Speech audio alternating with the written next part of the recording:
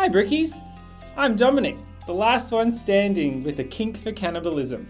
And I'm Kate, the resident phobia expert who also hears voices. And you're listening to Shit and Bricks, A podcast where we talk shit about stuff that scares us. ripping a few laughs and survival tips along the way. As always, please subscribe, rate and review us, and don't forget to follow us on the socials at Shit and Bricks Podcast. Like the morning after a night on the curries and cans, here it comes. So drop your dacks, pop a squat, and let's get into it. Unfortunately, the giant dildo story is not going to be in there. We can always add in a giant dildo if we really think that's appropriate for this PG audience. Oh yeah, so true, so PG. F and C's. Oh, I just said swears. Boop. Naughty Amma. Where does Amma come from? Amma. Kate, I have done over years and years of worth of research trying to find the epidemiology of Amma, or where does it come from, and no one knows where Amma comes from. So Do you feel like maybe it's someone going, like, you know, like they're, because they don't know what to say, and then like, you've said the wrong thing. Okay. And then it just turned into amma. Smarty Pants, can you just check yourself? This is not an sorry. education podcast.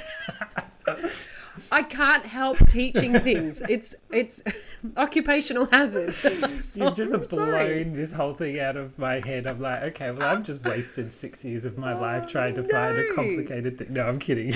I've been looking up etymology of things, and it's fun. I've got a couple of little etymological. I look up words. Cool. Cool. High five, Kate. Yeah. All right. Hi, Kate. Hello, Dom. How are you doing? I'm very well today. How are you? I'm okay. I'm still not processing much food at all. So mate. toilet time is quite an interesting time at the Taranto Jones residence, but that's oversharing. Just thought I would go there. If we can't overshare on this podcast that goes out to at least 6 people, then when can you overshare? Thank you for your condolence emails, messages. It's much appreciated. Absolutely. So, Kate, let me Yes. do my housekeeping and get that out of the way. I was thinking about this earlier. I would like to have a housekeeping sound effect. Okay. And it's like a ding-a-ling. Housekeeping. Okay. Something like that. Let me find Is it. that something we can do? It'll be inserted right here.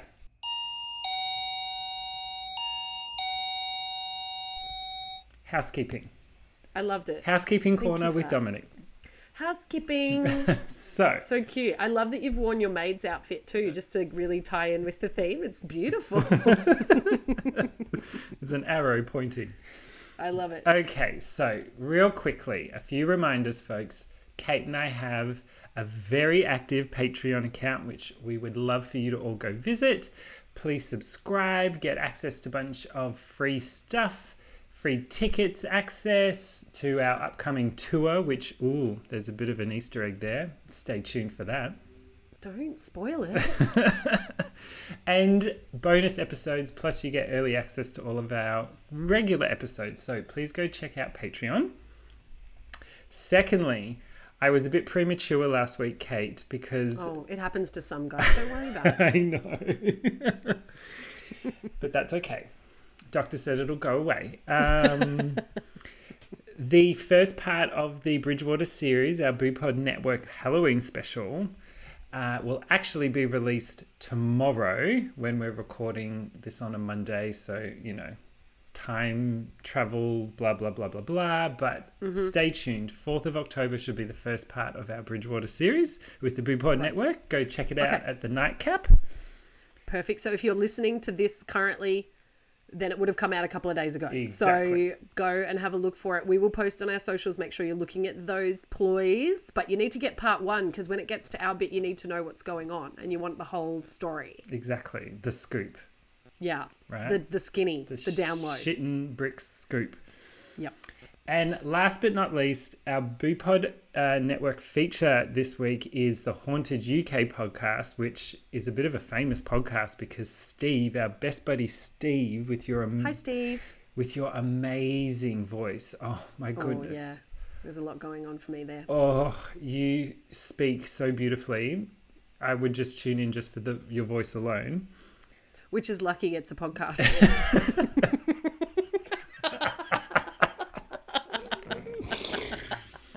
So if you don't even speak or understand English, just go listen to Steve. Yeah, it's like listening to, I don't know, like a film soundtrack or something. It's just nice, relaxing behind the scenes. Exactly. And Steve is one of the founders of BooPod Network. So, A founding father. So in 3, 2, boopity boop. Boopity boop. Here's the trailer. Are you interested in stories of ghosts, poltergeists, and the paranormal? Do you love an amazing tale of an unsolved mystery, a strange disappearance? How about a UFO encounter, or even a first-hand sighting of a creature that should only exist in your nightmares? Why not join us over at the Haunted UK podcast, where every 2 weeks we delve deep into the tales of the strange and unusual, the unsolved and the downright weird. The Haunted UK podcast is available on all major platforms, as well as being on Instagram and Coffee. So why not give us a follow and get involved with the show? Thanks for listening, and we really hope that you'll join us for our next episode. And on that note, it's back to the show. I love that. Can I say, because we don't, so for those listening, we don't play the trailer when we're recording this. So Dom and I will go boopity boop, and then we stare at each other like, how much dead air do we need to give to then include this in the edit afterwards? And it's getting longer every time. It's like, we're not listening to it now. Do you know what's really funny is if you watch the video recordings of our episodes, you'll get to see exactly what we're talking about. We don't hear it. We don't hear it. Oh, it's brilliant. Okay, Behind the scenes, BTS. Enough of Dom's housekeeping corner. Okay. It is your week. Please take me on a wild ride because I'm very traumatized from last week's trypophobia. Same. I'm traumatized. And you just, all the socials keep popping up and there's more things and it's just too much. Okay. I'm bringing it back down to the roots. This is the second episode you will have switched on to claustrophobia number 2, episode 2. Woot. Okay. Now, the first episode, I cried. So this one is going to take a little bit of a different turn. So stick with me because there's a few stories and things. Let's just get ready to have a fun time. Please. Okay. So I may have in the last episode, I think that I did, but here's a little, phobia info. Love to learn. Love to learn. We're a teaching pod. We all know this. We're learning this. So now we're going to learn more about claustrophobia. Claustrophobia, it comes from the Latin word claustrum, which is a shut-in place, and the Greek term phobos, which is phobia or fear. Phobia is used, that's the etymology is of a Greek word. So claustrophobia, the fear of confined spaces. It's one of the most commonly known phobias. And technically it falls under the situational classification. So obviously it's not something that people will just suffer from necessarily in everyday life. You need to be shut in somewhere, closed in somewhere to feel this. And this can be anything from like elevators, planes, crowded places, bathrooms, MRI machines are a big one. Yeah. But even windowless rooms. Like people can have sort of space around them, but can feel the panic and fear from a windowless room. Oh. Now, I love this one. This is a lesser known phobia, but it is linked and it is called cleithrophobia. Oh, is Cleith Klaus's brother? Cleith, yeah, little baby Cleith. Now, little baby Cleith is a lesser known phobia. It relates to the fear of being trapped, locked in, and unable to escape. Oh, okay? So it's a bit more specific. It is more specific. So often this fear is related to a concern that one will experience panic or significant discomfort, yet will not be able to leave the situation. So even though that this phobia would technically require the same diagnosis as claustrophobia, as in it's like situational, and similar situations might trigger it, there is a significant difference. With claustrophobia, the fear is related to actually just being in an enclosed space. Yep. So you being in an elevator, being in a closet, being in a plane. But cleithrophobia, it's less about the size of the space and more related to being unable to leave. So that sense of being trapped. For example, if somebody is inside of a closet, so you know, imagine yourself hopping inside of a closet, closing the door. I'm very familiar with it. You've been there. No longer in there. Well and truly out of there. But you were there for a good portion of your life, so you would know. Now, someone with claustrophobia would start to feel that sense of panic just being in the closet, whereas someone with cleithrophobia would be fine in the closet, but if somebody like snicked the door and all of a sudden they realized they were now trapped in there and they didn't have the choice to leave, that's when their fear or panic would set in. So I thought that was really fascinating. I've never heard of it before. Neither had I, so I just wanted to share.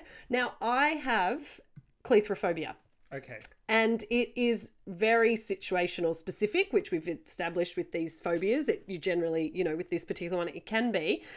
And I have cleithrophobia when it comes to taking clothes off over my head. Yeah. And, you know, you or people might be listening, they might know this. So I am not afraid of, you know, being around clothing or anything like that. But when I take something off that is tight, and I have quite broad shoulders and I have sort of not the best mobility in my shoulders. So when I take something off over my head, if it gets stuck, so I can't really, I mean, if you're watching the video, you can see I don't really have, I can't put my arms flat. So there's a lot going on. If I get stuck inside that, I will panic. Yeah. And it's been really well known for my siblings, my family, and friends that if I'm wearing something, I will literally have to have them prepared, ready to go, and I will bend over in a right angle, quickly rip it up, and they have to pull it off me as fast as they can because I will not stand being inside clothing, even though I can breathe. I'm not going to die. Like, it's a ridiculous phobia, but it will send me into a panic. It's a panic, yeah. When you're panicked, it's irrational. You can't just will yourself out of it. Exactly. Now, I can't say that I don't have claustrophobia as well, but like that would be, again, we spoke last episode about caving. I'll talk a little bit about that more, a little bit about that today. And there'll be situations for sure, but it's definitely cleithrophobia. That just got me. I was like, I'm cleithrophobic to tight dresses. Get stuck on my head. Okay, now we've done our little phobes. Spoiler alert, there is another phobia coming up later that you will learn more about. But in the line of claustrophobia and cleithrophobia, I wanted to take you on a little journey of strange places that people have been stuck. Okay, I bet you my imagination can't even get there. So you could. Some of these are quite funny. Most of them ended in, they were fine. So please just hang on with me here. Okay. Now, a repairman who got stuck in an ATM in Texas was forced to slip help me notes through the receipt slot after he accidentally locked himself in. Where's the space for you to lock yourself in an ATM? How big do you need your ATMs to be? This is one of those ones where it's in the wall. So it's on the exterior of a building, it's on the wall, and it's one where you can actually like use a key and open up the ATM and assume hop inside of it where it has a room where they would, fill it up with money or whatever. Now, the contractor was fixing a lock in a room behind the bank of an American ATM in Corpus Christi when he accidentally locked himself in. The article, all these ones that I'm saying at the moment are from The Sun. So the writing is so trash and I love it. Banking on some good luck, wink. The worker who realized he left his phone in his truck, he tried to grab the attention of customers by using the machine by posting notes begging for help. One note read, "Please help, I'm stuck in here and don't have my phone. Please call my boss." But some ATM users thought it was just a joke and they just ignored him. So they left. Thankfully, one customer finally called the police, who were also skeptical about this when they arrived on the scene. Corpus Christi Police Senior Officer Richard Olden told a news outlet that we came out here thinking, sure enough, like this is going to be a joke.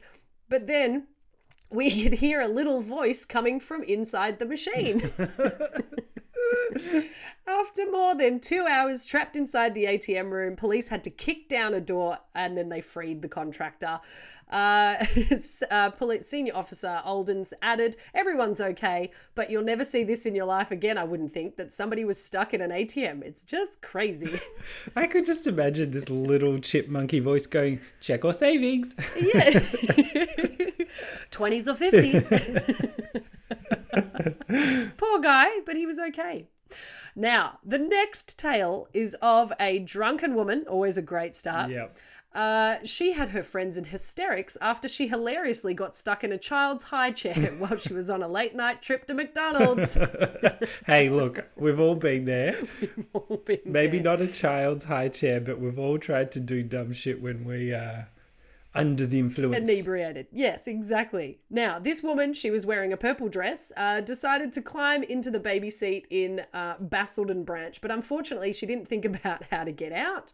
There is a video that you can watch and it's quite funny.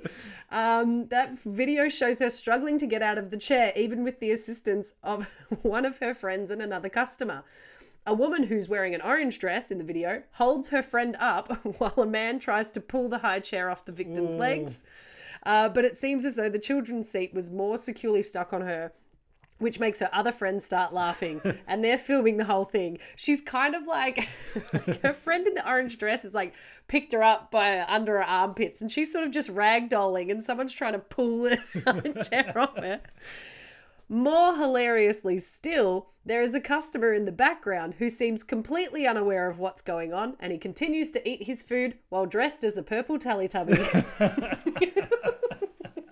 This guy with the triangle on his head is just sitting there eating his fries while this woman's just ragdolled around Macca's. She did get out. They managed to get her out of the high chair. That's going to Watch the video. haunt It's her very for the funny. rest of her life. Surely she's not going to do that again.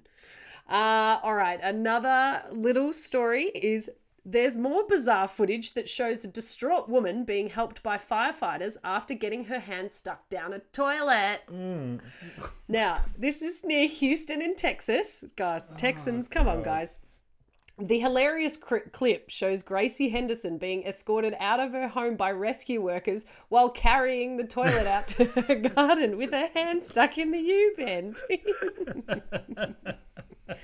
DIY enthusiast Gracie had snagged her watch down the tight gap while using her arm as a makeshift plunger. Get a plunger, Gracie. Yeah. Get an actual plunger. They're what, like $5.99? Oh, now, after appearing to have exhausted all options open to her, I would love to hear that list, the distressed amateur plumber called emergency services for help. Armed with a sledgehammer, the brave firefighters marched Gracie out to her lawn while her faithful chihuahua watched on with bated breath. Oh, God, the writing. That's so bad. Clearly terrified that she might have to spend her remaining days walking the earth with a toilet as a handbag.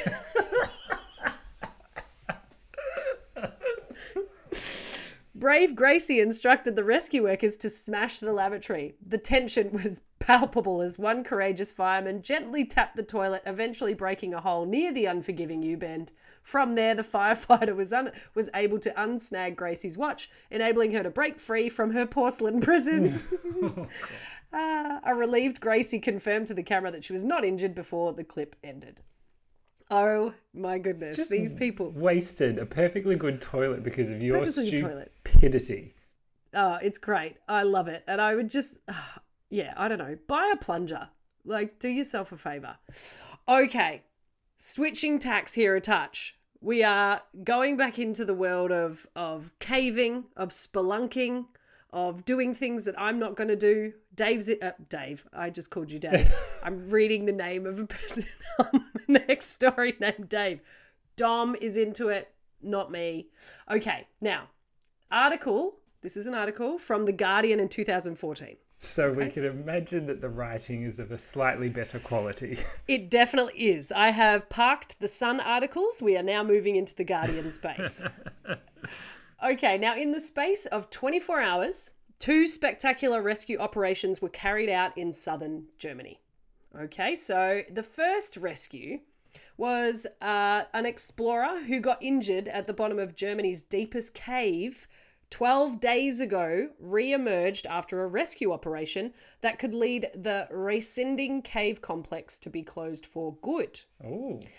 Bavarian mountain rescue authorities confirmed that Johann Westhauser had been brought out to the top of the cave at 11:44 local time. Johann. So he'd been down in this cave for 12 days. What a silly Billy. It's rough. It's rough. A mobile emergency unit had been awaiting Westhauser at the cave entrance. Shortly after midday, he was airlifted to a hospital nearby. Even though Westhauser suffered some head injuries during his accident that had not been given adequate treatment for more than a week, the mission leader said that the evacuee was in good health considering the circumstances. Now, a little more about this rescue. It was quite intensive. So the logistics of this mission involved 728 people from 5 countries, and it's estimated to have cost several million euros. Jeez, Johann, that's a bill, baby. Johann, what you doing, Johann? You silly Billy. Now, I'll tell you what he was doing. On the 8th of June, Johann Westhauser, he was hit by rockfall around 1:30 in the morning, and he suffered brain trauma despite wearing a helmet. So he was still wearing his helmet, Good. but he got hit so hard that he still suffered some brain trauma. Well, that's not his fault. That's true. He is in a cave, but the tricky part is, at this time, himself and his team, they had already descended this cave, which happens to be quite deep. And they were already 1,000 meters deep. Ooh. So it has taken them quite some time to get into one of the deepest caves, this one in Germany. So he is struck on the head, and they're, 3,280 feet away from the surface. Yeah. So one of his teammates stayed with him while another person started to, ascend toward the entrance. There was, surprisingly, no radio or cell phone reception inside of this cave. Makes sense. Go figure. It took this teammate 10 hours to reach the top. So they had a little ways to go, that's for sure. So it was a distance of around 6 Ks, back up. Now, after this teammate reached daylight and made the urgent call, emergency procedures were initiated. Mm-hmm. Now, on the evening of the 11th of June, so this is 3 days later, so it's the 8th of June that he got struck in the head, so it's not until the 11th that a physician was able to reach him. A minor traumatic brain injury was diagnosed, and together with a second physician arriving later that night, it was decided that Westhauser was fit to be transported. I just love that they, needed a doctor to go, oh, there's a chunk of your head cracked open, or there's a bit of your brain hanging out. Whoops, maybe you got a bit of brain trauma. I think you've hurt yourself, Dal. He'll pop an ice pack on it. We'll see how we go. But I mean, that's a good thing. So the brain trauma wasn't so significant that they couldn't move him for fear of hurting him more, that's positive. Now, the transport through the narrow passages and supplies for the large number of people inside and outside the cave was really challenging.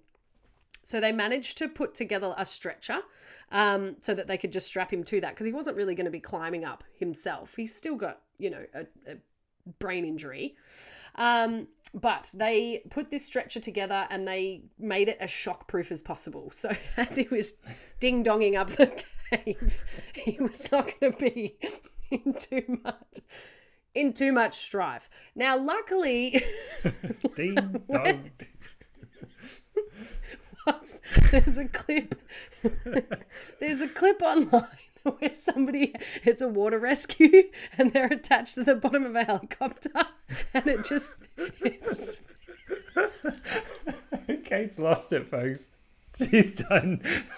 And it starts spinning and it just does not goodness me. Not okay if you're on the stretcher, but holy moly.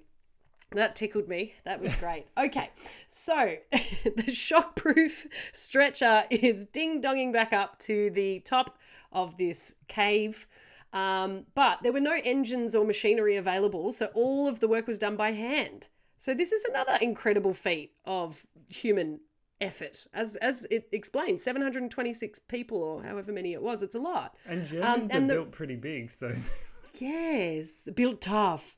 Now, the rescue staff, they use their own bodies as counterweights to the stretcher. So they're like, it's like a full-on whole pulley system with humans. It's, fantastic. Now, Westhauser was transported to that trauma hospital. He was okay, which is great, and he does go on to do more climbing and caving and things like that.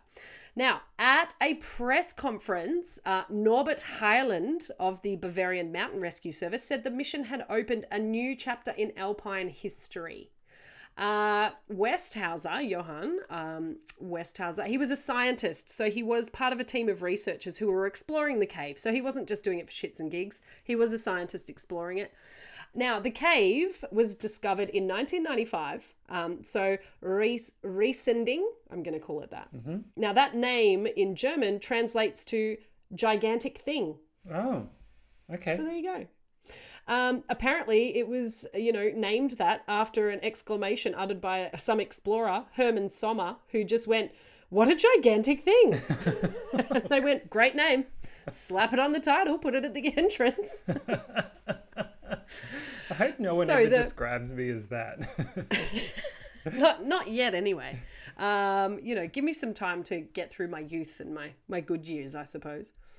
Now, the local authorities, from whom the media attention has caused numerous headaches, they were likely to see consequences from the accident, and there was a vote to close the cave down. Which the entrance of the cave was sealed off by police to prevent further accidents by curious people and tourists. A special permit is now required and only issued to people with a justified interest, physical suitability, and a professional qualification.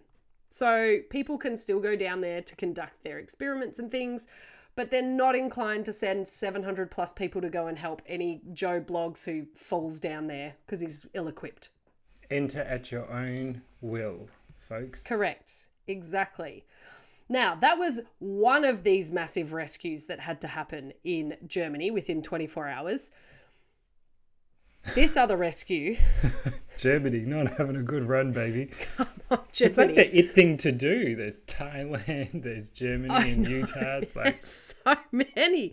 Now, both men involved in those rescue efforts had become trapped deep inside cave-like structures, and there were, large teams helping to set them free. But Johann Westhauser ended up telling the world how he got trapped inside Germany's deepest cave. On the flip side, the anonymous exchange student preferred to keep his story quiet about how he got trapped in a tight spot in Germany. Oh, here we go. This is going to be a good story. On Friday afternoon, a young American in Tübingen had to be rescued by 22 firefighters after getting trapped inside a giant sculpture of a vagina. That's taking his gynecology degree a little too far, darling. I know. Now, the Shakan Pai, I believe that's the pronunciation. It is translated as to making love artwork. It's by a Peruvian artist named Fernando Dallayara, and it's been outside Tübingen's University Institute for Microbiology and Virology since 2001. And it's previously mainly attracted juvenile sniggers rather than adventurous explorers. According to Dallayara, the 32-ton sculpture made out of red Veronese marble is meant to signify the gateway to the world. Yeah, that's lovely. People, Yeah. vulvas and vaginas are not funny, okay? They're not. Getting stuck in a giant one, now that's funny. That's pretty funny. Police confirmed that the firefighters turned midwives and delivered the student by hand without the application of tools. Oh my God, or an epidural.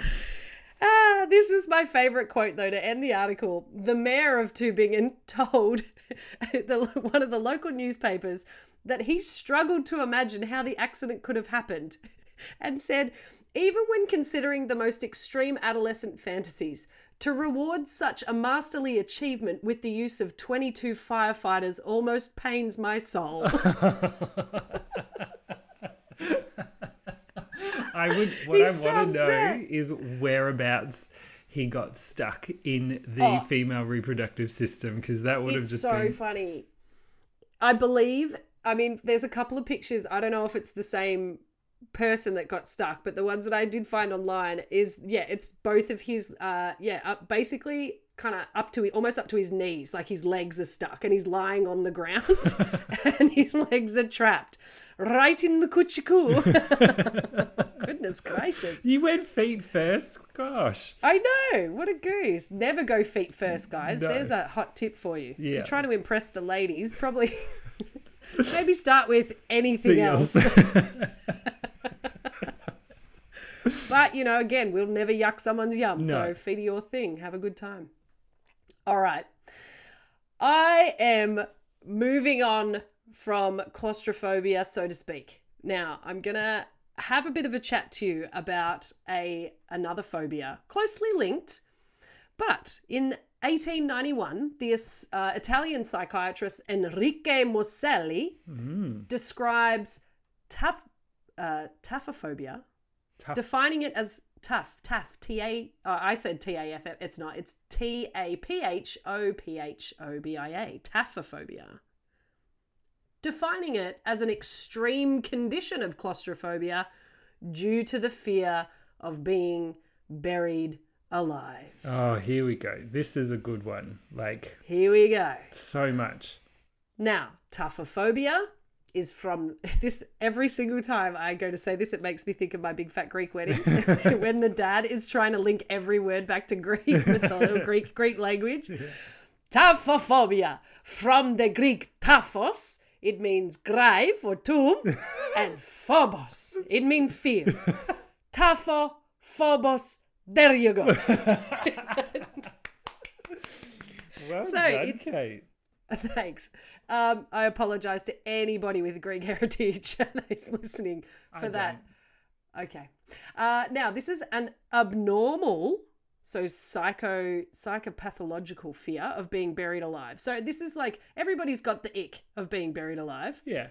This is a full-blown, you're going to have a real hard time if this happens. Now, so taphophobia, the fear of being buried alive as a result of being incorrectly pronounced dead. So that's the distinction, I suppose. All right, I'm switching tacks to a different website, All That's Interesting, which is one of my favorites. I find a lot of good stuff on there. Really, really good. So an article by the name of, the article's not called that. The person that wrote it is, her name's Erin Kelly. Thanks, Erin. And she talks a little bit about some people in history who have suffered this unfortunate occurrence of being buried alive. Please tell me. I've heard quite a few want me of to them, share? Kate, but Yeah, there are some popular ones, and I've just, kind of put them all together. I did omit a couple. I thought they were a bit heavy, and I was trying to make I'm going on a bit of a lighter trail this evening. So, being buried alive, it ranks pretty high on the list of terrible ways to die. True. And it used to happen a lot more than it does now. In fact, in earlier days of medicine, it was much more difficult to determine if someone was actually dead or if they were just in a coma or emaciated or paralysed. So it's a bit tricky. especially if back you're in in a the days. McDonald's and you were stuck in a kiddie's chair. Exactly. Like, pop them in a grave, bury them. They're done. Forget it. Fillet of fish, number 42. Sorry, she's dead. Well, we think she is. She's dead. Tell you in a we week. buried her. Also, why is she ordering a fillet of fish out of everything on the menu? Really? Okay. Now, starting around the 18th century, suspected corpses were subjected to abusive tests to establish death. So it's not like today where they'll just check a pulse or put you on a monitor. Some of the things that they used to do was fairly benign nipple pinching. I like that it's distinguished as fairly benign. Nipple pinching all the way up to hot pokers inserted in their rectums. What? Leave the rectum alone, folks. So we just discussed protecting and revering the vulva and vagina. I'm going to do it for my folks and protect the rectum. No hot pokers, unless you're into that. Again. Now, if nobody said anything after they got a hot poker right up the clucker, then they were like, well, they must be dead. So, so they would just, bury people, I suppose. Now, laughter ensued in 1846 when French doctor Eugène Bouchou, suggested the use of new stethoscope technology to listen for the existence of a heartbeat. But they laughed him out of the room. Oh my They're Lord. like, don't be ridiculous. I'm sticking with my hot poker up the rectum with a fairly benign nipple pinch, just as a little bit of an added bonus. Just and if in they case. don't react, take your stethoscope and jam it, Eugene. All right, so Poor Eugene. poor Eugene. The stethoscope did come back though. Spoiler alert. Yeah. Apparently they worked out okay. So now, why we should all feel thankful that the days of inferior medical equipment and lack of knowledge are mostly behind us, they haven't rid humanity of this horrible experience quite yet. There is an evil in the world that still makes the threat of being buried alive a valid concern. And as some of these stories point that out, good luck sleeping tonight after hearing these, especially if you suffer from taphophobia. Ooh. The first story I have to share is in 1937, a 19-year-old from France named Angelo Hayes went for a motorcycle ride. Perhaps he had minimal knowledge of how to operate such a vehicle because he ended up crashing it and slamming headfirst into a brick wall. Yeah, not a good... Not a great parking job, to be honest, Angelo. Now, when help arrived, they found that Hayes' head was mangled and he didn't have a pulse. So at least they checked for a pulse. They didn't go straight for the poker. Asshole. Where's his nipple? Don't you do it hard, though. It must be fairly benign. Now, he was so terrible to look at that his parents were kept away from seeing him for their own good. And he was declared dead and he was buried 3 days later. Due to an investigation by the insurance company, the body of Angelo Hayes was exhumed 2 days after the funeral. It was quite a surprise to find that his body was still warm. Apparently, in the aftermath of the accident, his body put itself into a deep coma and required very little oxygen to upkeep his system. After being buried alive, he received proper medical care and he went on to make a full recovery. He then invented a type of security coffin that he toured across France. It was reported to contain a small oven, a refrigerator, and a hi-fi cassette player. I'm afraid it didn't take off as well as the stethoscope. Not a hot seller, that one. But how about that? Oh. He slams his sconce right into a wall, gets buried, but because he was in a coma, the body's like, nah, that's all right. We don't need too much oxygen. Just on but he was down hold. there for 2 days. Yeah, it was on. Please hold. We'll be back online shortly. I guess, silver lining here is he probably didn't remember any of the experience. Like, he wouldn't have remembered the crash and he wouldn't have remembered being buried alive. That's true. Imagine trying to break that story as a doctor. So you were in hospital for 2 days. Yeah, hospital. Yeah, you were fine. That's okay. We didn't bury you or anything. All right. Now, here is a story about a London butcher. Now, this London butcher was named Lawrence Cawthorne. This fearful story of premature burial comes from a pamphlet entitled The Most Lamentable and Deplorable Accident. It happens to every guy, don't worry. It really does. Now, this is in 1661, so we're going back a ways. Lawrence Cawthorne fell fatally ill in 1661, and his landlady was eager for a swift demise so that she could inherit his belongings. Oh, well, he had other plans. I would like his set of steak knives. Get him out of here. So she saw to it that he was quickly pronounced dead without a doctor's consultation and buried at a nearby chapel. So she's just like, opens the corridor and shouts down the hallway, "Hey, Jim, can you come and see if Laurie's carked it?" Yeah. Chuck him in the grave. Now, not long after his entombment, visitors and mourners heard screams and shrieks coming from the grave. No. When they dug him up, he had passed, but Cawthorne's shroud was completely shredded. His eyes were swollen and his head was bloodied from where he had beaten it against the coffin. Oh, goodness. Okay, that's not as funny as... No. So unlike Angelo, he knew that he was in there and he tried to get out and he shrieked and screamed, but unfortunately passed before they could get him out. That's not okay. Yeah, I hope old Betty, whatever her name is, didn't... hope she got arrested. Yeah, goodness gracious. She's, yes, that's not very pleasant. Don't do that, guys. That's another hot tip for you. Don't just pronounce people dead without a doctor. It's not fair. All right. Now, here is a little story about a person named Stephen Small. On one night in 1987, so we're jumping all over the timeline here, but keep up. Was he small or was he big? He was small. He's small, big. One night in 1987, a 39-year-old Illinois businessman named Stephen Small received a phone call that one of his renovation projects was being broken into. He didn't realize that by going to this property, he was actually being lured to his own abduction. Oh, fuck off.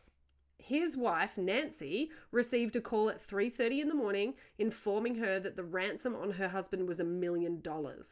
The family received 5 calls in total, and they were willing to comply with the demands, but they couldn't understand them because the quality of the sound was really poor on the messages. So they're like, mate, we want to give you the $1 million, but we don't know where you are. We can't understand you. What is going on? Did they have service with Optus? They Thank you very much. For anybody who is outside of Australia, that's going to make 0 sense. But that's okay. I'm here. Now, where Stephen was during this time was in a homemade wooden box, which was about 3 feet underground. Oh. So it's not like crazy deep buried, but enough for it to not be pleasant. Now, his abductors provided him with a flimsy breathing tube and some water. So it was suggesting that they intended to let him live if they got payment. But something happened that they didn't plan on. Stephen's breathing tube failed. Oh, it wasn't like, a couple of toilet paper rolls taped together. Yeah. Well, it could have been, but it broke. So that was not ideal. So when police finally used the air patrol to find Small's vehicle, it was too late.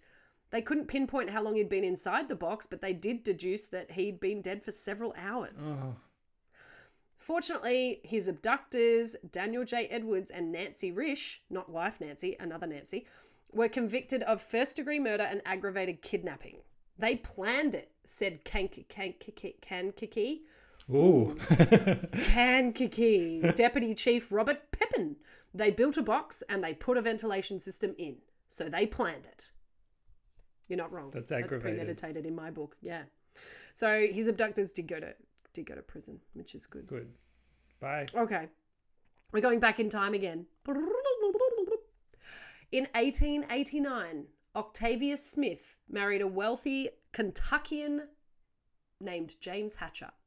The newlyweds had a son who they called Jacob. However, infant mortality rates were, really high in the 1800s, and unfortunately, Jacob did die at infancy. Now, losing her son, this put Octavia into a deep depression, and she was bedridden for several months. During this time, she also began showing signs of a mysterious illness. Eventually, her body entered a coma-like state, and nobody could awaken her. She was pronounced dead in May of 1891, just 4 months after Jacob's death. Now, it was unusually hot in May that year, and so Octavia was buried quickly. So they would sometimes use embalming, but it wasn't a common practice at this point. So they decided to bury her quickly because it was so hot. But a few days later, others in the town began falling into a similar coma-like sleep with shallow breathing patterns, only to awaken a few days later. Oh. They discovered that this was an illness which was caused by the bite of the tsetse fly. Yeah. So it's so hot. These tsetses, that's how you say it, right? Yeah. Is that right? Tsetse fly? Now, fearing that she had been buried alive, James panicked and had Octavia exhumed, thinking she might awaken. She had, but James was too late. Oh, not again. Octavia's coffin was airtight. He found the coffin lining had been shredded, and Octavia's fingernails were bloody, and her face was frozen in a contorted shriek of terror. Oh, Octavia.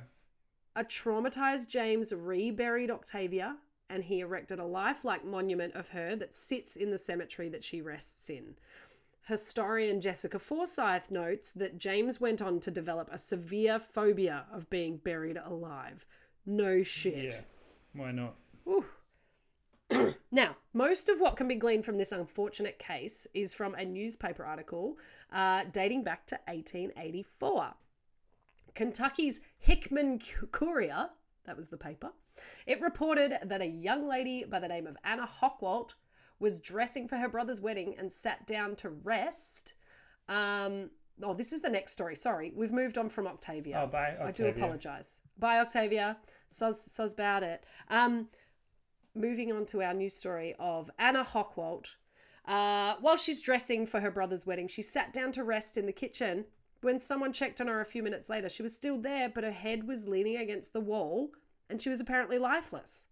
Medical aid arrived and the doctor assumed she was dead because he couldn't revive her. He didn't even bring his pokers and refused to nipple grab. That's his first issue, really, isn't it? Now, Anna's generally nervous nature and the fact that she suffered from heart palpitations was the cause of death. However, this assumption didn't sit well with some of Anna's friends, who thought her ears still looked pink as though the blood was flowing through them. I am now going to read to you the original article from 1884. Because we all love a bit of 1884 sexist, misogynist writing about women with their, vapors. Yeah, pre-warning to everyone. Okay, so the article reads, Buried Alive, the terrible discovery made by the friends of Utowabed Maiden. So that would be the place. A special from Dayton, Ohio to the Chicago Times says, a sensation has been created here by the discovery of the fact that Miss Hockwalt, a young woman of high social connections who was supposed to have died suddenly January 10th, was buried alive. The horrible truth was discovered a few days ago, and since then it's been the talk of the city. The circumstances of Miss Hockwalt's death were peculiar. It occurred the morning of the marriage of her brother to Miss Emma Schwind at Emmanuel's Church. Shortly before 6 o'clock, the young lady was dressing for the nuptials and had gone into the kitchen. A few moments afterwards, she was found sitting on a chair with her head leaning against the wall, apparently lifeless. Medical aid was summoned. Dr. Jewett, after examination, pronounced her dead. Mass was being read at the time in Emmanuel Church, and it was proposed to postpone the wedding. But Father Hahn thought it best to continue, and the wedding was consummated in gloom by low mass. Oh. I know your sister's just died, but we've really got to get on with this wedding because I'm not available again until June. Yeah, we paid for it. An examination showed that Anna was of excitable temperament, nervous, and afflicted with a sympathetic palpitation of the heart. Dr. Jewett thought that this the cause of death. This article is quite old and blurry, so I'm just following along. You're doing great, Kate. Oh, thank you. The following day, the girl was interred in Woodland. The friends of Miss Hockwalt were unable to forget the terrible impression, and several ladies observed that her ears bore a remarkably natural colour and could not dispel the idea that she was not dead. They conveyed their opinion to Anna's parents, and the thought preyed upon them, so the body was taken from the grave. It is stated that when the coffin was opened, it was discovered that the supposed inanimate body had turned upon its right side. Oh. The hair of the head had been torn out in handfuls, and the flesh of the fingers had been bitten from the bones. Oh. The body was reinterred and efforts made to conceal the case, but there are those who state that they saw the body and they know the truth of the facts narrated. Oh, goodness. That's some graphic Poor imagery. Anna. Yeah. Yes. Woo! Okay. Enough about caves. Enough about being buried alive. Our pop culture reference of the week, believe it or not, is Buried, a movie where he gets buried. And it's a story of an Iraq-based American civilian truck driver, Paul Conroy, who gets attacked and then he's buried alive, and he only has a lighter and a flask and a flashlight and a knife and glow sticks and a pen and a pencil and a mobile phone. And you have to sit through the film and see what happens. Nice. And that is Claustrophobia number 2. Well done, Kate. I'm so excited to see that movie. I've heard really good things, and Ryan Reynolds, who plays Paul, Yes, Paul Conroy. speaks about how challenging a film it was to make, but he was really, really proud of making it. I've seen like a little interview with him, so I've never seen it. I'm pumped to watch it, and I reckon we should totes do it as a bonus episode for our patrons. Agreed. I have it ready to go, and I would happily do that. Yep. I read a really great review of it too, where it was, the least Ryan Reynolds film ever in the best possible way. Yeah. Which is cool. Oh, Kate, take a breath, you poor Thank you thing. for joining me. I had a lot more fun with this one than I did last time. Yeah, no tears here, folks. No. Now you can all go to your dinner table, go to your brunch table, go to your work meeting, and share a little story that you heard from today. There's plenty to pick from, and you can, have a bit of a chin wag with your co-workers and your wives and husbands and boyfriends and girlfriends and whoever else, your dogs, your cats. You might even want to try the hot poker nipple twist move. Ooh, hippity dippity. Now, surprisingly, you might be wondering, what is wrong with Kate today? Why is she behaving in this manner? This is me on day 3 of not drinking any alcohol or anything like that. I'm doing October with my sister Chelsea. We're going to be going strong for the whole month of October. Healthy, wealthy, wise. Good on you, Kate. That's us. I would do it with you, but I've already failed because I had a gin just then. Soz. But you've also been really unwell, so I wouldn't want to put that on you where you've got to try, harder to do things that don't make you enjoy life.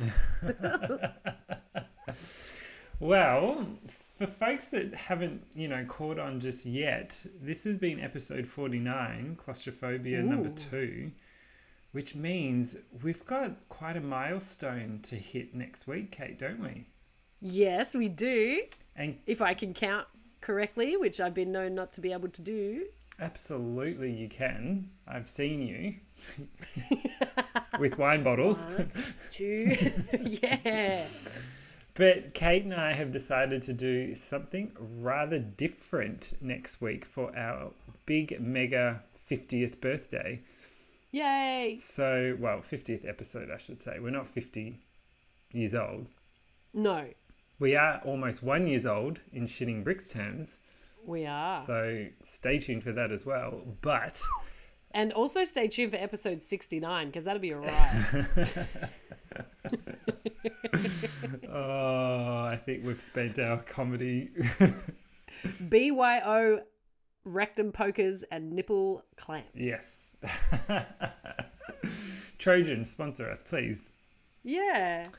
All right, folks, we'll see you next week for our special mystery 50th episode. And well done, yes, Kate. It's going to be so much fun. Thank you. I hope you enjoyed. We love you. Write into us. Join our Patreon. See you soon. Adios, amigos. Mwah, mwah, mwah.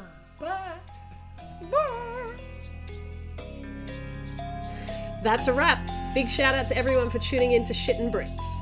Don't forget to subscribe, rate and review us. Plus, you can find extra little nuggets on our socials. Next week, we'll be back talking more shit, so do not forget to tune in. And remember to wipe, flush and wash your hands. Goodbye. Goodbye.